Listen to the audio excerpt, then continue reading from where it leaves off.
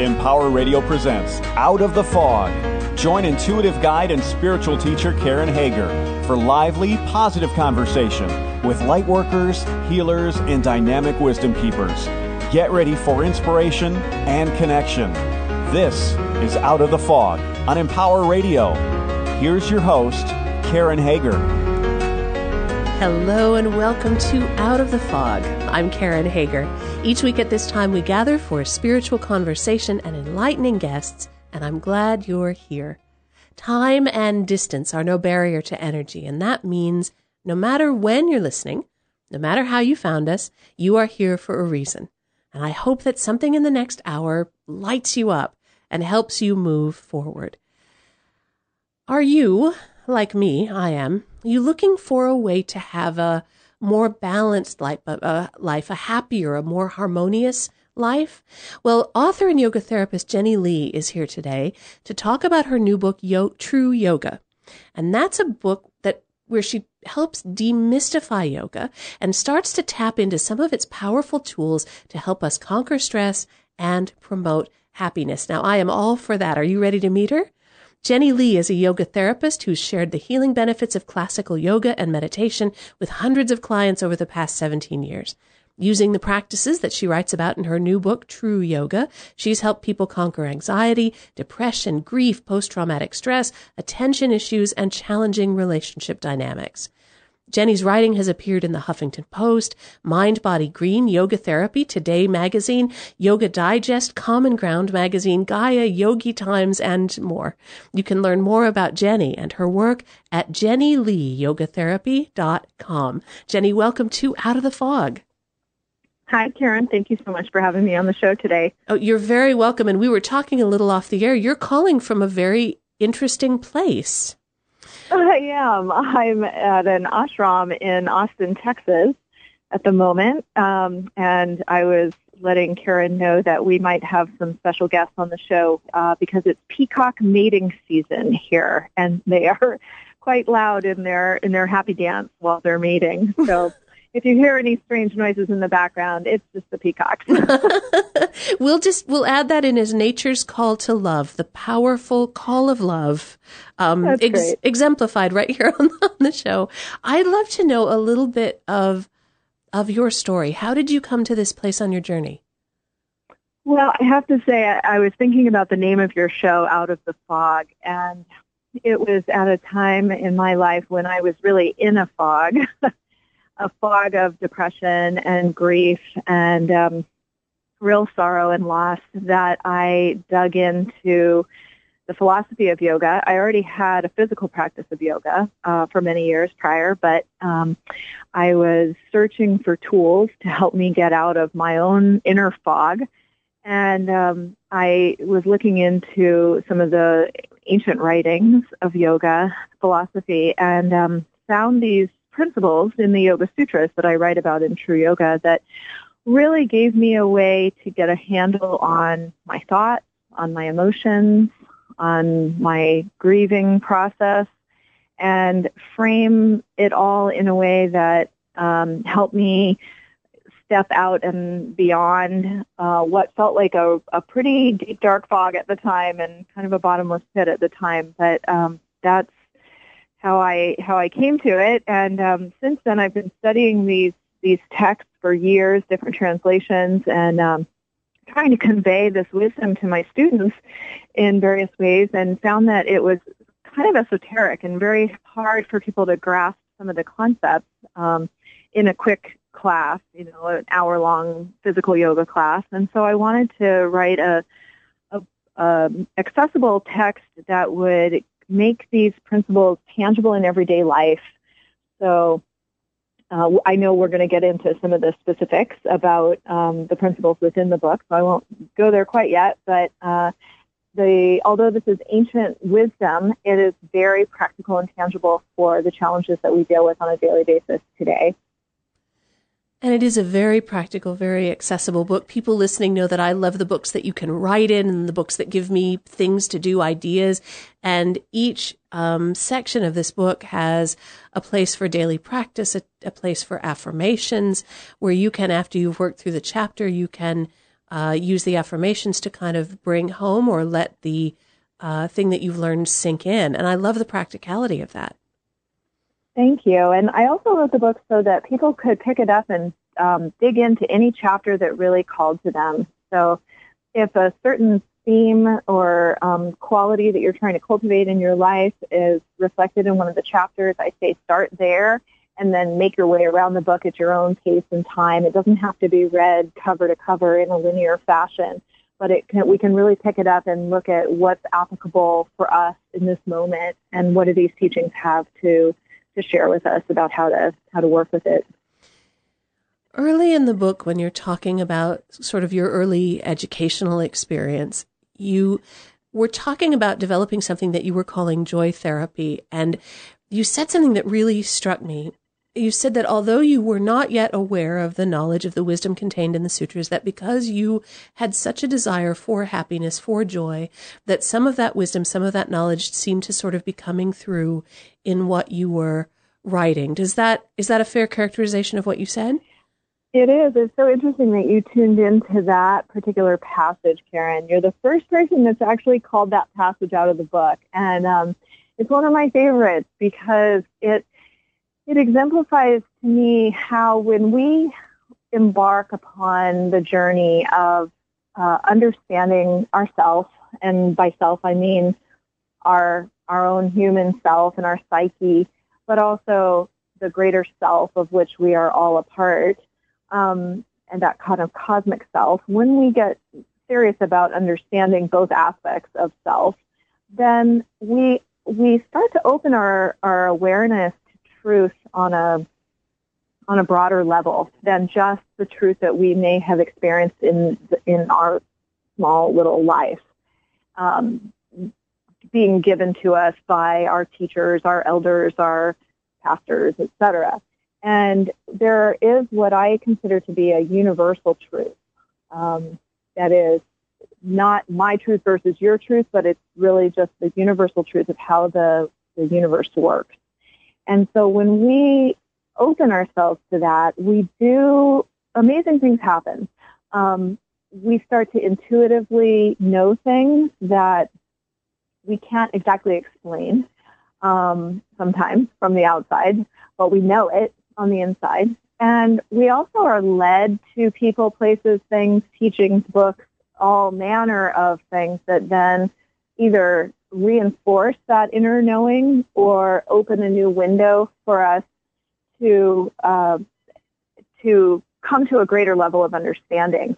And so I think that's what was happening for me at the time. I had certainly studied many different types of religions, spirituality, traditions, philosophies, and so I had a body of knowledge, but there was also this intuitive awareness that there was something more than anything that I had read anywhere. And so when I started creating that theory of counseling that I called joy therapy, it was really coming from this inner wisdom, from my highest awareness, my highest self, that knew the path from the dark place back to the light. I love that there's maybe a way in which we all already know the path from the dark place back to the light. And resources, I would say yes. Yeah, resources like your book and this kind of teaching, these are it's validation and tool. I feel, Jenny, very strongly that we're all connected at the deepest level, and that we're in a time where we are being called more and more urgently to spiritual awareness, to going deeper in some of the ways that you talk about in True Yoga. And that part of that is realizing that we've known the path all along. We walk the path. We are on the path. It's just a shift of our perspective to take us to that place. Yes, and that is such an important thing for people to realize. You know, I think when we're suffering in whatever way, whether it's physical, emotional, or spiritual pain, people are desperate for answers, for solutions, and they go out looking in a million different ways for help. And one of the things that I think is very, very clear in certainly the yoga teachings and many different wisdom traditions is that truth and knowledge and that light is within each one of us. It is already there. All the tools that we need for our healing and for coming back into that state of living in the light are already within us. We might need a little help accessing that, but it's not something that we're going to get on the outside. It is already within. And a good teacher is not going to come to you and say, I have the answers over here. They're going to say, you have the answers within. Let me help you find them. I've been saying for many years that if you meet a teacher who tells you they know all their answers, you should run away as fast as you can. Because that does not work that way. When we're talking about this spiritual path, there's a sense as I read your writing about each of the practices you outline in the book taking us deeper, going slowly. And sometimes when we want answers, we grab for what is fast.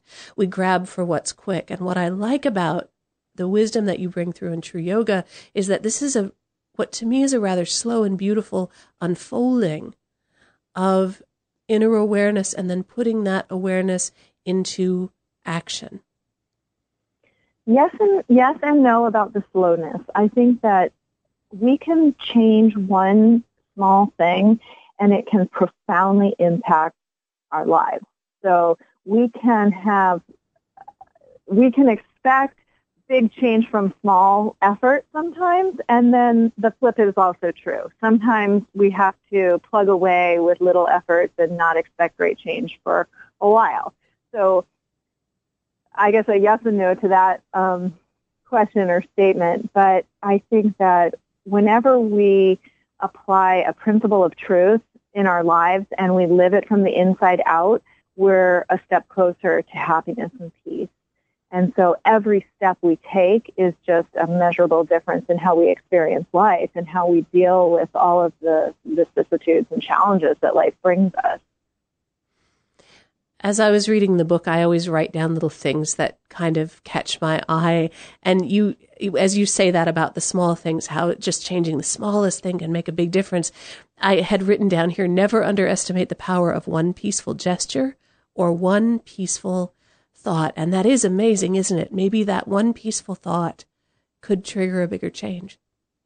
Absolutely. I mean, the thought, speaking of peaceful thought, so you're in the chapter on ahimsa, which is the practice of peacefulness. And this is a place that I often start with my clients. And we look at the quality of their daily thought.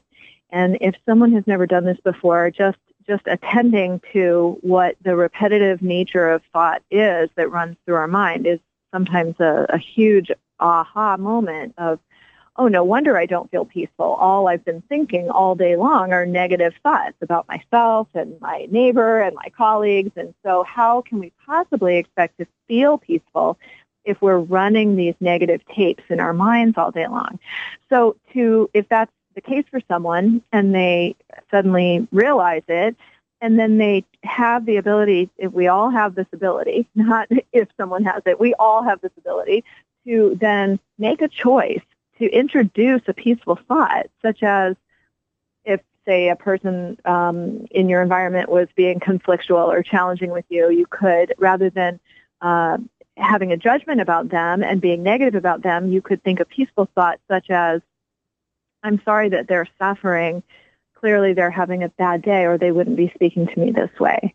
And so just bringing yourself into that place of compassion in your thought and in your heart, even for that one moment, can radically change how you experience that conflict and how you react to it or respond to it, rather. Well, in that reactivity, as I was driving to the studio today, I was behind someone who was, for whatever reason, going, 15 miles an hour when it was in a 45-mile-an-hour zone. And I found myself there behind them. And my thought was, get out of the way, you've got to get out of the way, get out of the way, everybody get out of my way. And that, to me, that's a reaction to a lot more going on in my life than just someone being slow in front of me. And sometimes when that bubbles up, at least in my experience, it's a kind of an accumulation of all those negative thoughts or all the pressures or all the stuff that's not a peaceful thought. Right.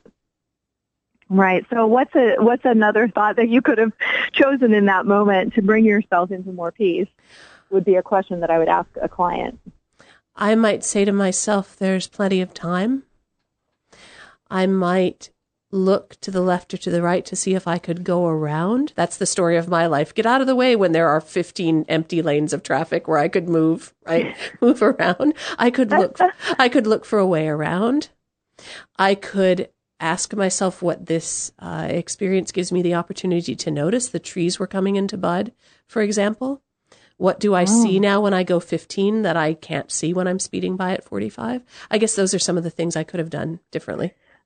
Those are all fantastic options. And another one that I would just add to that wonderful list is that to just take a deep breath and say, I'm okay right now. It's going to be okay.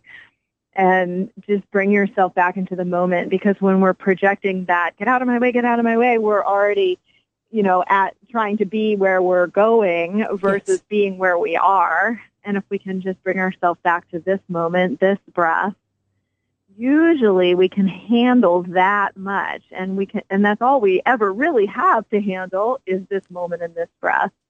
So to bring ourselves back again and again is a way to create a sense of peacefulness within. That's beautiful. And I'm a big nut about daily spiritual practice, and I noticed the subtitle of the book, it's True Yoga, Practicing with the Yoga Sutras for Happiness and Spiritual Fulfillment. And I love that idea of practice. For every time I say, get out of the way, I have an equal chance to take a breath, to try again. And then when I go off the rails again, I take another breath and bring myself back. That it is a practice. It's not do these 10 things and in 10 minutes it'll be solved. It isn't like that. Absolutely. And when we say spiritual practice, for some people that's a very formal ritual, maybe related to church or to a formal sitting meditation practice or some other ritual of some kind that represents their spiritual belief system. But really for all of us, spiritual practice can extend into every moment of our lives. It's really it's the recognition that we are all spiritual beings embodied here in physicality, and how do we honor the spirit within each moment, within myself, within the person that I'm having a conversation with, within the environment that I'm in, and really make it my practice every moment to honor that spirit. So this book is based on 8 Yoga Sutras. Can you tell us what a sutra is and specifically what these 8 are, why you chose these? Yeah, actually a little clarification. There's more than 8 sutras that are represented in the book, but it's based on what are called the 8 limbs of yoga.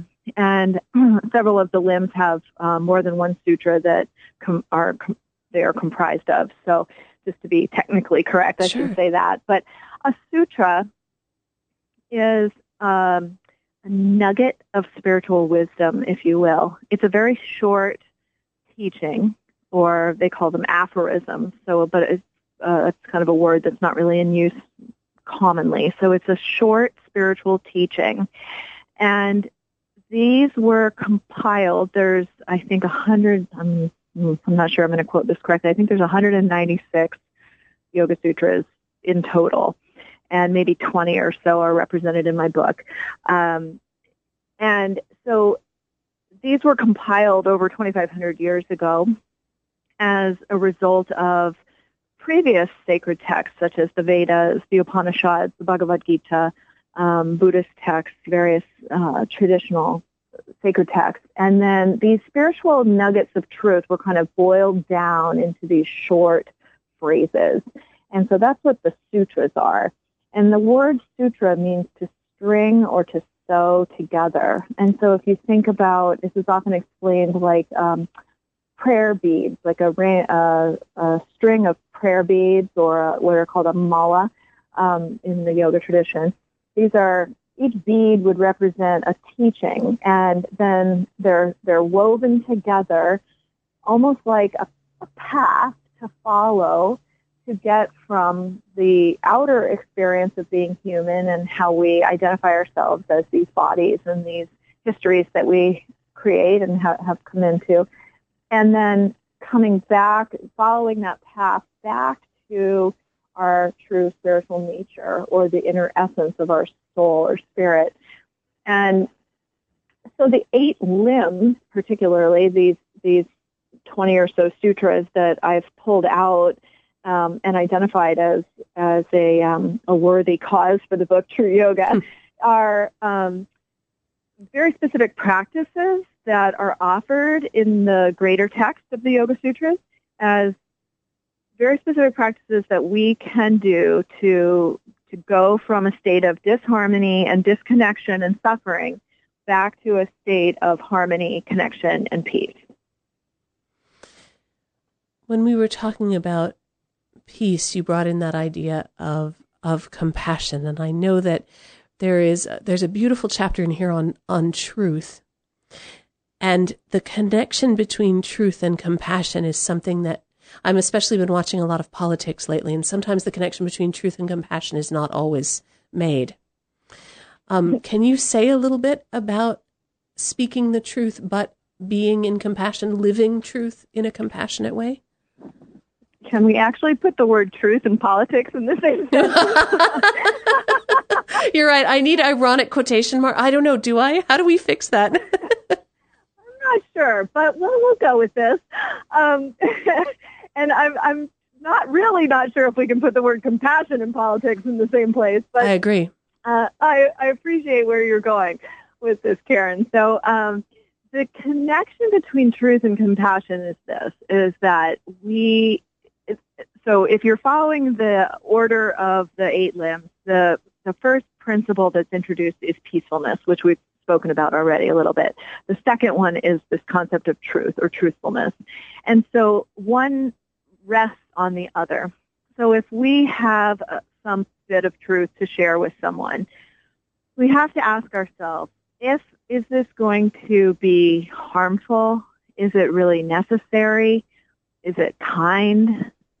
And if it is necessary, can we deliver it with the greatest amount of compassion that we can find in our hearts? Because sometimes we do have to deliver difficult truth. So first it's assessing, do we really need to deliver this truth? Or do we have some other personal agenda for saying it that might not be compassionate? And then if we determine that it is really necessary for us to say, can we deliver it with compassion for how it's going to land for the other person? That's still not necessarily going to make their experience of that truthful information easier, but at least we know as from our end of the practice that we're doing the best we can to remain in the integrity and compassion that we aspire to. I hadn't thought of it that way, but that's true, that doing something compassionately doesn't mean, here, I fixed that for you. All better now? Everything okay? It doesn't mean that. Yeah, I mean, if you think about it in terms of relationships, let's say that your truth is, I can no longer be in this relationship with you. Yeah. And you know that the other person is going to be very hurt by that truth. But there are certainly ways of delivering that are more hurtful than others. I mean, their response to that truth, that bit of our truth, is ultimately up to them. But we can certainly deliver it in the most compassionate way that we can find. And it's true, I'm just thinking into that conversation about the relationship. It's true that in any relationship, whether it's long time or casual or work related, you would hope that there had been, before that compassionate truth is spoken, a kind of a connection, a deeper foundation to allow each person to hold space for the other, even if they're not going to agree. That's also something that we don't have in politics, do we? Right. Absolutely. I had a conversation with a female friend recently. I had a response to something that she had said, or a reaction, I guess is more accurate.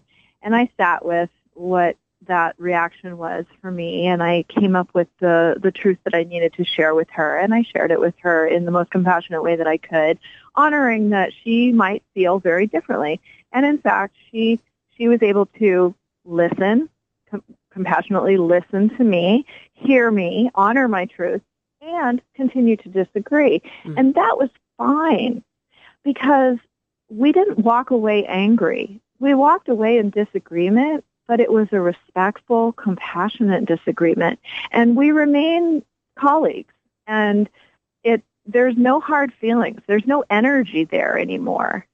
There's no tension. It's just we disagree, and that's okay. And actually, if politicians could do this, what a different world we'd be living in. I mean, it's fine for people to have different opinions, and certainly I think it's healthy in the political realm for different opinions to be represented. But it's when the absolute venom of name-calling and backbiting and accusations and everything else gets involved that we've lost all connection to truth. Absolutely. Absolutely. You're listening to Out of the Fog with Karen Hager. I'm talking with Jennie Lee. Her new book is True Yoga, Practicing with the Yoga Sutras for Happiness and Spiritual Fulfillment. We'll be right back with Jennie after this.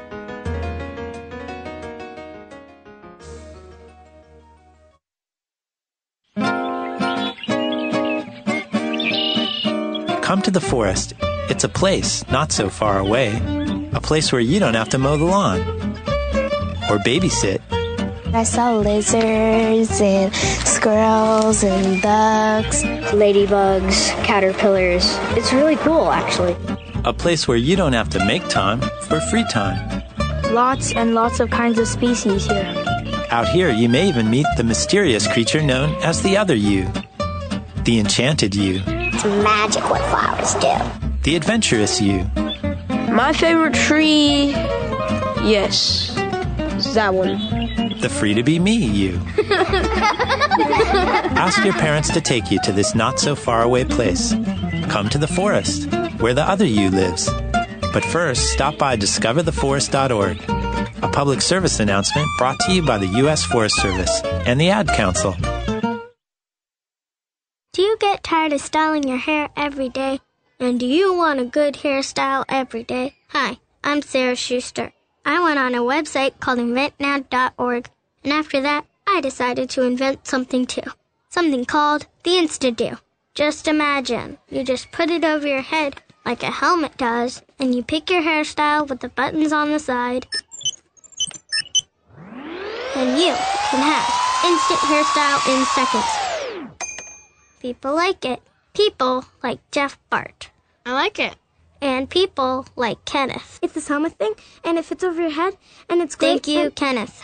You should go to inventnow.org, and it could help you come up with your own invention. After all, look at me on the radio now. Anything's possible. Keep thinking. Get started on your own inventions, or just play some games at inventnow.org. Brought to you by the U.S. Patent and Trademark Office, the National Inventors Hall of Fame Foundation, and the Ad Council. Do you get tired of styling your hair every day? And do you want a good hairstyle every day? Hi, I'm Sarah Schuster. I went on a website called inventnow.org, and after that, I decided to invent something too. Something called the Insta-Do. Just imagine, you just put it over your head like a helmet does, and you pick your hairstyle with the buttons on the side. And you can have instant hairstyle in seconds. People like it. People like Jeff Bart. I like it. And people like Kenneth. It's this helmet thing, and it fits over your head, and it's great. Thank you, Kenneth. You should go to inventnow.org, and it could help you come up with your own invention. After all, look at me on the radio now. Anything's possible. Keep thinking. Get started on your own inventions, or just play some games at inventnow.org.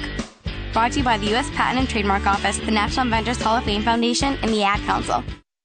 And now back to Out of the Fog with Karen Hager on Empower Radio.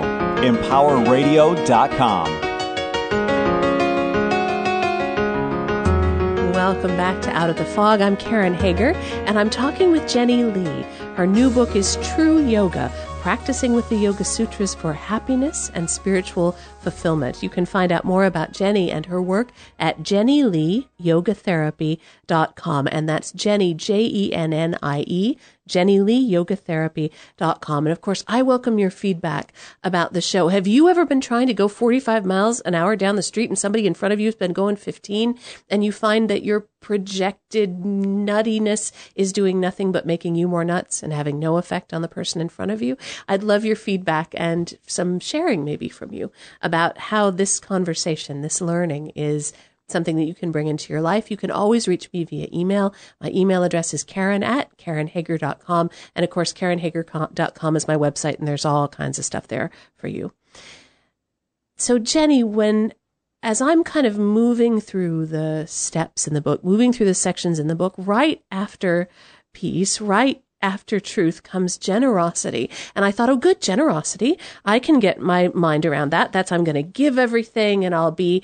And the first thing in there is to take a look at the ways in which we take what is not ours.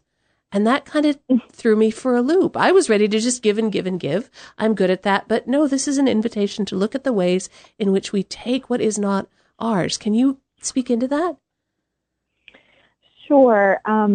Actually, many of these sutras originally were translated.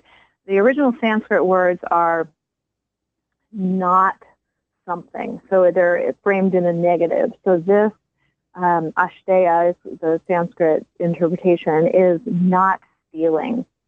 So if you think about generosity being the positive opposite of not stealing, then that's where what you're referring to comes from. So the first way we have to step into this is this sense of, how am I taking what isn't mine? And that is can be a very subtle practice. I mean, most people aren't walking around stealing cars or shoplifting, but we might be late to a meeting.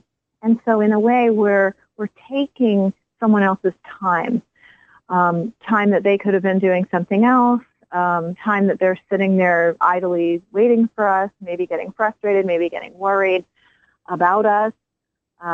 We take people's energy too. Let's say we overtalk in a conversation without recognizing that the other person has something to say or is maybe responding nonverbally in a way that's showing that they have a need. Maybe they need to get up and go to the bathroom, and we haven't stopped talking long enough for them to interrupt. They don't want to interrupt us. So, and so it's just kind of subtly looking at, firstly, what isn't ours, and then what is ours to give is also a subtle assessment of.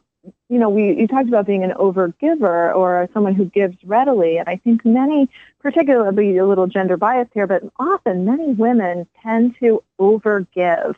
And where is that coming from? Is it coming from the belief that we have to do this to be accepted, maybe even loved, to be productive or feel worthy of compensation? Or can we give from a place that is really balanced within ourselves? And this is why it comes after truthfulness, because we're asked to kind of look truthfully at where our giving is coming from within us. Is it coming with the desire to receive something in return, even a validation or a love in return?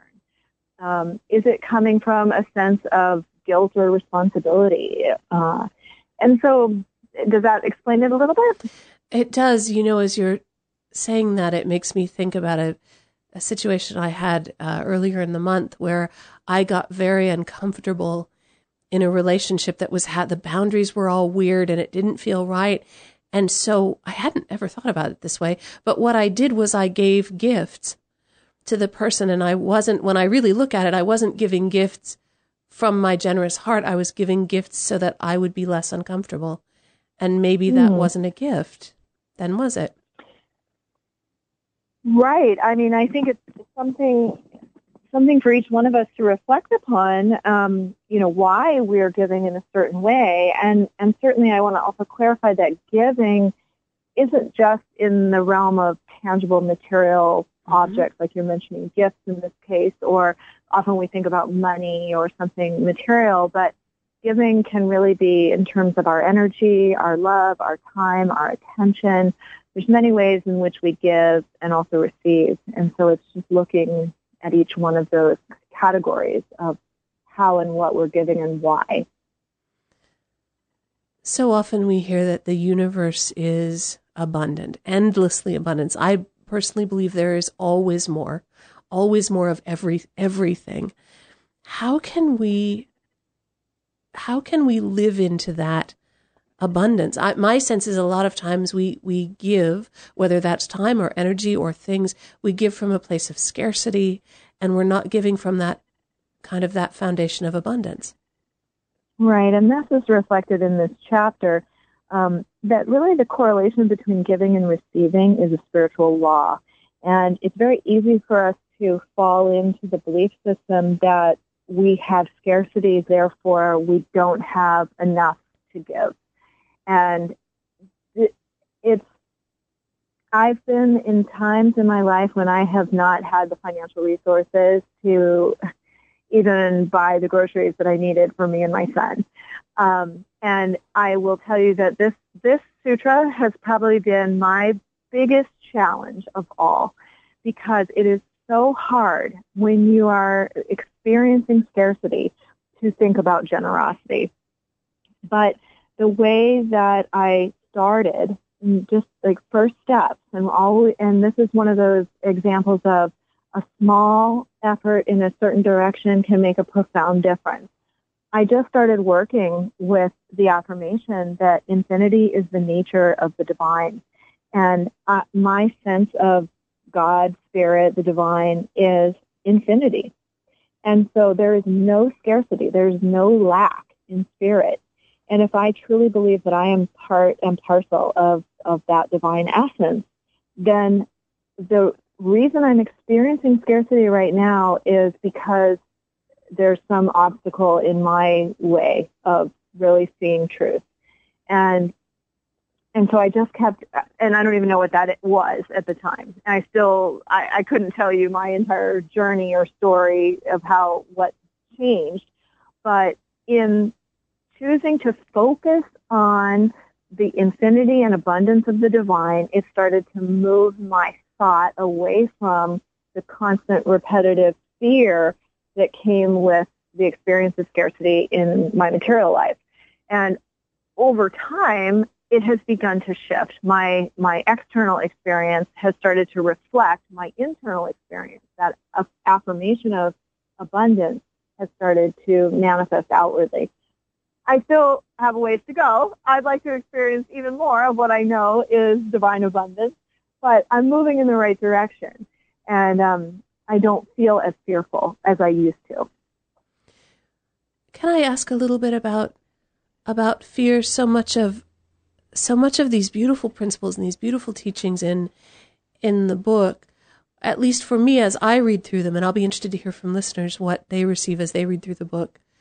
So many of these touched on places in me where there is a little fear, or there is a little pain, or there is a little hesitancy. I mean, for me, at least as I believe and in my practice, that tells me there's something to look at. Not that I should run away and not look. That makes me go, oh, look, there's something there. Let's go deeper. There's something, I'm hitting something important. Can you talk a little bit about the role that fear plays or that suffering plays on our spiritual journey? Absolutely. So I'll speak from the standpoint of the Yoga Sutras and how they describe 5 aspects of our experience that cause suffering. And fear really is within each one of them. And so I'll point specifically to 3 of the 5, which the first 2 are 2 sides of the same coin, so attachment and aversion. And so if we are very attached to something, then we have fear if we think about losing it.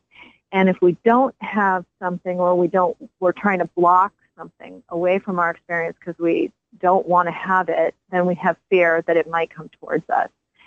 The third one is fear of death, or in the case of the sutra that describes this, it's not just talking about physical death, although many people have fear of physical death, but it's fear of our quality of life or our identity as we know it changing in some way that would not enable us to live as we feel like we would like to. So there's a lot of fear when we're talking about just quality of life stuff.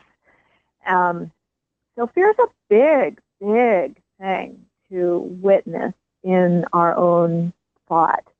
And as you said, it's a big opportunity to move forward in our spiritual journey, because the more that we can surrender the places of attachment, the places of aversion, the fear of things changing, the sense of impermanence, and rather than grasping on to things remaining the same or being a certain way, then the more free we get, the less we suffer as we start to release some of these fears.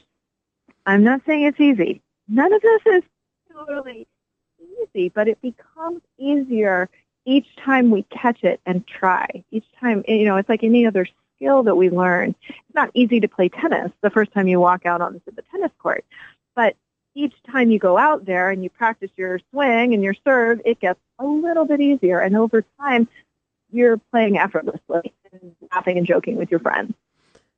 And that, to me, that's the beauty of the practice. I return and return and return, and I come back daily or hourly or with every breath I return. That, to me, is the beauty of practice, that in that practice I can look at my fear, I can look at my projection, I can look at my attachment, and I can also look at truth, peace, compassion, right?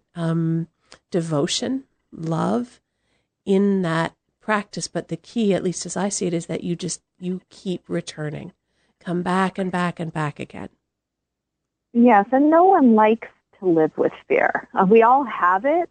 It's a natural emotion that we experience, but we don't enjoy it. It's not an enjoyable state to live in. And it's become a bit chronified in our culture, yes. In our world today. There's a lot of fear out there in the mass consciousness based on events that are happening in the world. And so it's really, we experience it not just from a personal level, but from a real cultural level.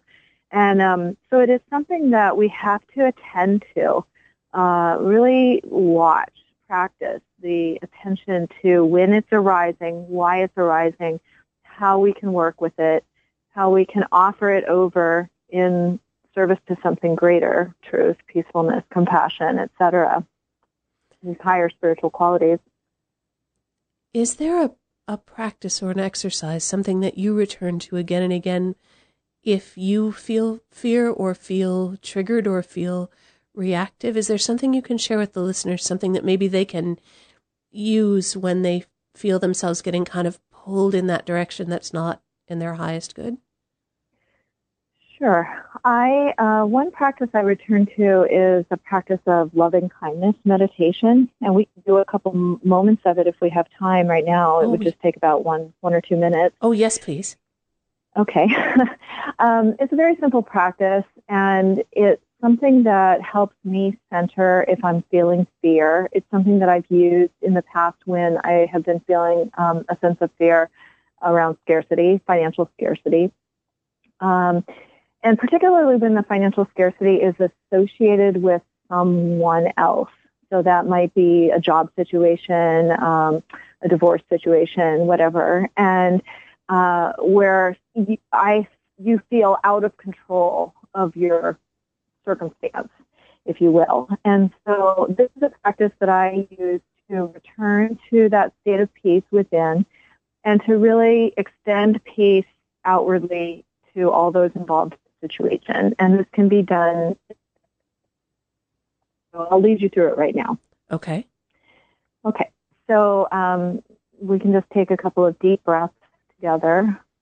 The breath is our way inward to sort of feel our state of being in this moment. So as you intentionally take a couple of deep breaths, just notice if there's any tension in the body anywhere. Sometimes if it's hard to get a deep breath, there might be some gripping in the belly or in the chest. And by being intentional about the breath, it just gives you an opportunity to offer that tension over, relax in this moment.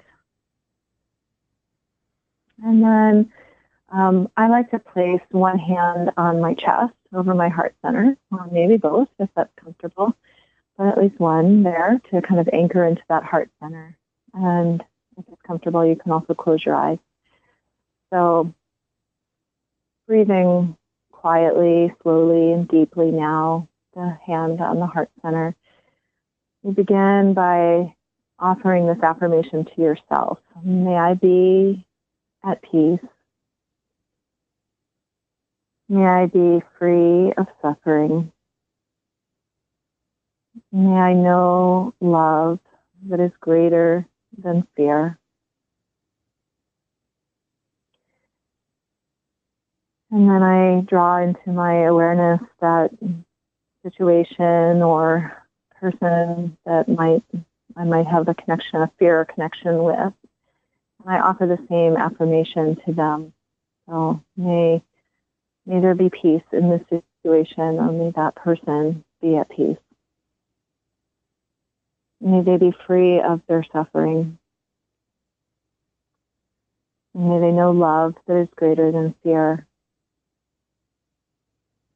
And then I return again, and you can do this extending out to as many people or situations as feels appropriate in the moment. But then I always return at the end back to my own self and to the sensation of the hand on my heart. And again, offer the affirmation, may I be at peace. May I be free of suffering. And may I know love that is greater than fear. And so usually with a few moments of this little meditation, I can draw the energy that's running out there in all the fear, panic, stress response, and I can just bring it home, bring it back to that inner peace place. Get a handle on the fear.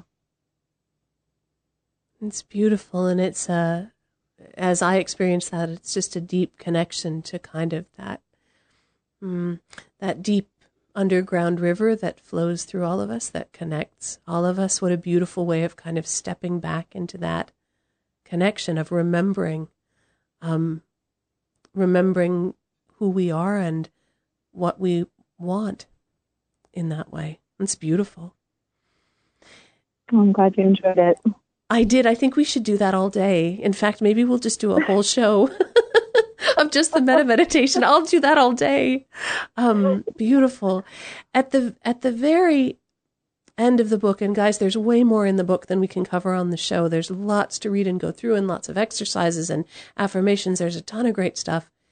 At the very end of the book, Jenny, you share the story of being with your mother, caring for your mother as she was passing, and you tell the story in a way that encapsulates all of the principles, all of the tools that are in the book. Are you comfortable sharing that story? Because one of the things, sometimes we take that ancient wisdom and it's difficult for people to go, yeah, that's great 10,000 years ago. How does that apply now to me? And to me in that story, it's just in a nutshell how this really works.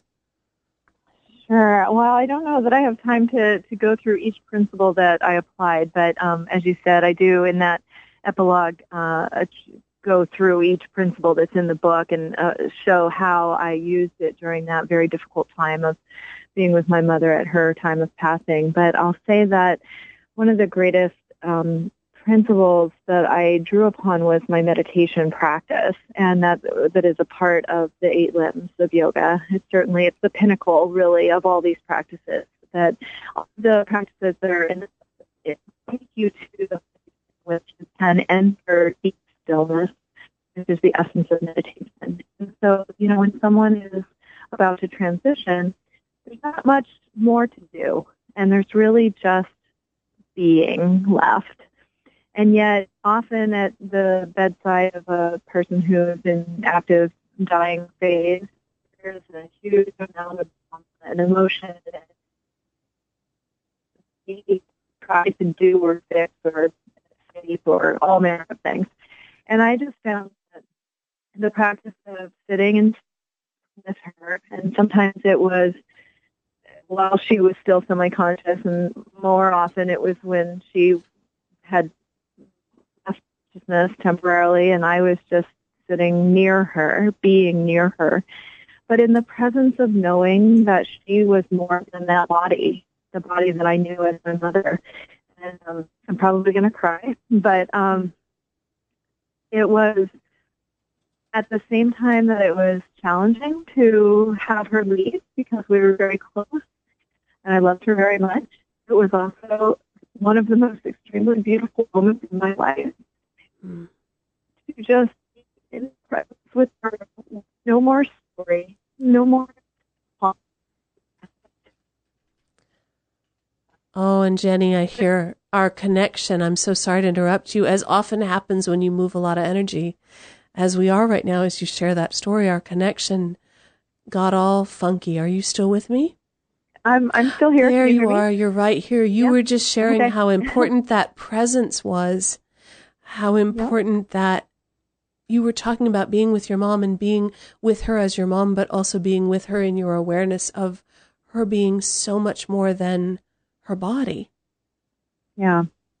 And so just really recognizing the connection that we held that was beyond mother-daughter, beyond all the life story that we had shared, and just entering into the stillness of being with her. And it was such a profound moment of beauty, really indescribable, actually, in its fullness, but probably one of the deepest meditations that I've ever had. Wow. And that's at least in my own experience, it's a great privilege to be present at a moment like that, whether it's someone coming into the body or someone leaving the body. And there's a kind of there's a holiness, there's a sacredness about that transition time that's very special to be there, to be present for that. Definitely. It's a gift. And I think that, I do some hospice volunteering, and often I'm working with the families as well as the patients who are under hospice care.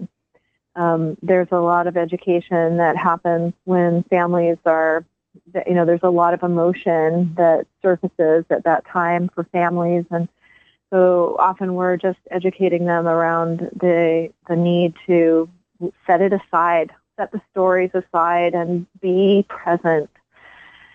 Because it is such a sacred time. And so much of the human drama can be transcended if we can just drop out of the story and into the presence. And I see how close we are. The clock is catching us, Jenny. Can you let us know a little bit about your website, about how listeners can connect with you, where they can get the book, and about other ways that they might be able to work with you? Sure. So my website, as you know, is JennieLeeYogaTherapy.com. The book is available on Amazon and at major bookstores like Barnes & Noble and Borders, and also I'm sure other smaller retailers, although I can't name them all. And it's also available through my website. Certainly, if you would like a signed copy, you can get that through my website. People can work with me individually. I do individual yoga therapy counseling sessions on phone or Skype. I work with clients internationally, so reach out via email on the website. I also lead a yoga retreat about once a year. I have one coming up next February in Mexico. Just finished one there, and it was fantastic, so going back. And various events and workshops around are all listed on the website, but my primary thing is yoga therapy counseling, so if this material resonates for you, please reach out via email, and we'd love to work with anyone. Jenny, thank you so much for being on the program. We've skipped merrily across the surface of what is a big, deep teaching, and I'm really grateful that you could come and share some of that with us. Thank you, Karen. It's been a pleasure, really a deep pleasure to talk with you, and thank you for your compassionate listening and your wonderful questions. Oh, you are very welcome. And we got through the whole interview without a single peacock. Oh, that's right. Isn't that having a nap, I guess. Isn't that wonderful? Jenny, thank you. Thank you so much for being on the program. Thank you. Okay, bye-bye. Thank you. That is Jennie Lee, and her new book is True Yoga, Practicing with the Yoga Sutras for Happiness and Spiritual Fulfillment. You can find out more about Jennie and her work at JennieLeeYogaTherapy.com, and Jennie is Jennie, so it's Jennie, Lee, YogaTherapy.com. And of course, I always welcome your feedback about the show. You can find me, Karen, at KarenHager.com, and on my website, KarenHager.com. That's a great way to find out about upcoming classes and events. If you'd like to connect with me privately, you can find out all that on the website.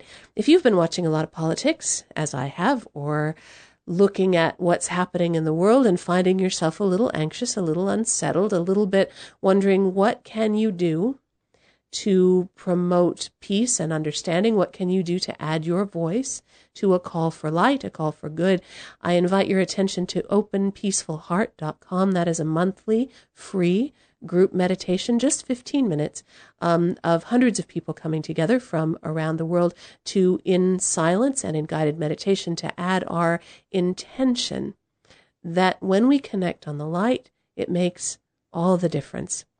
And thank you so much for listening today. Together we are spreading a little more light in the world, and a little more light is always a good thing. And until next time, I'm wishing you peace.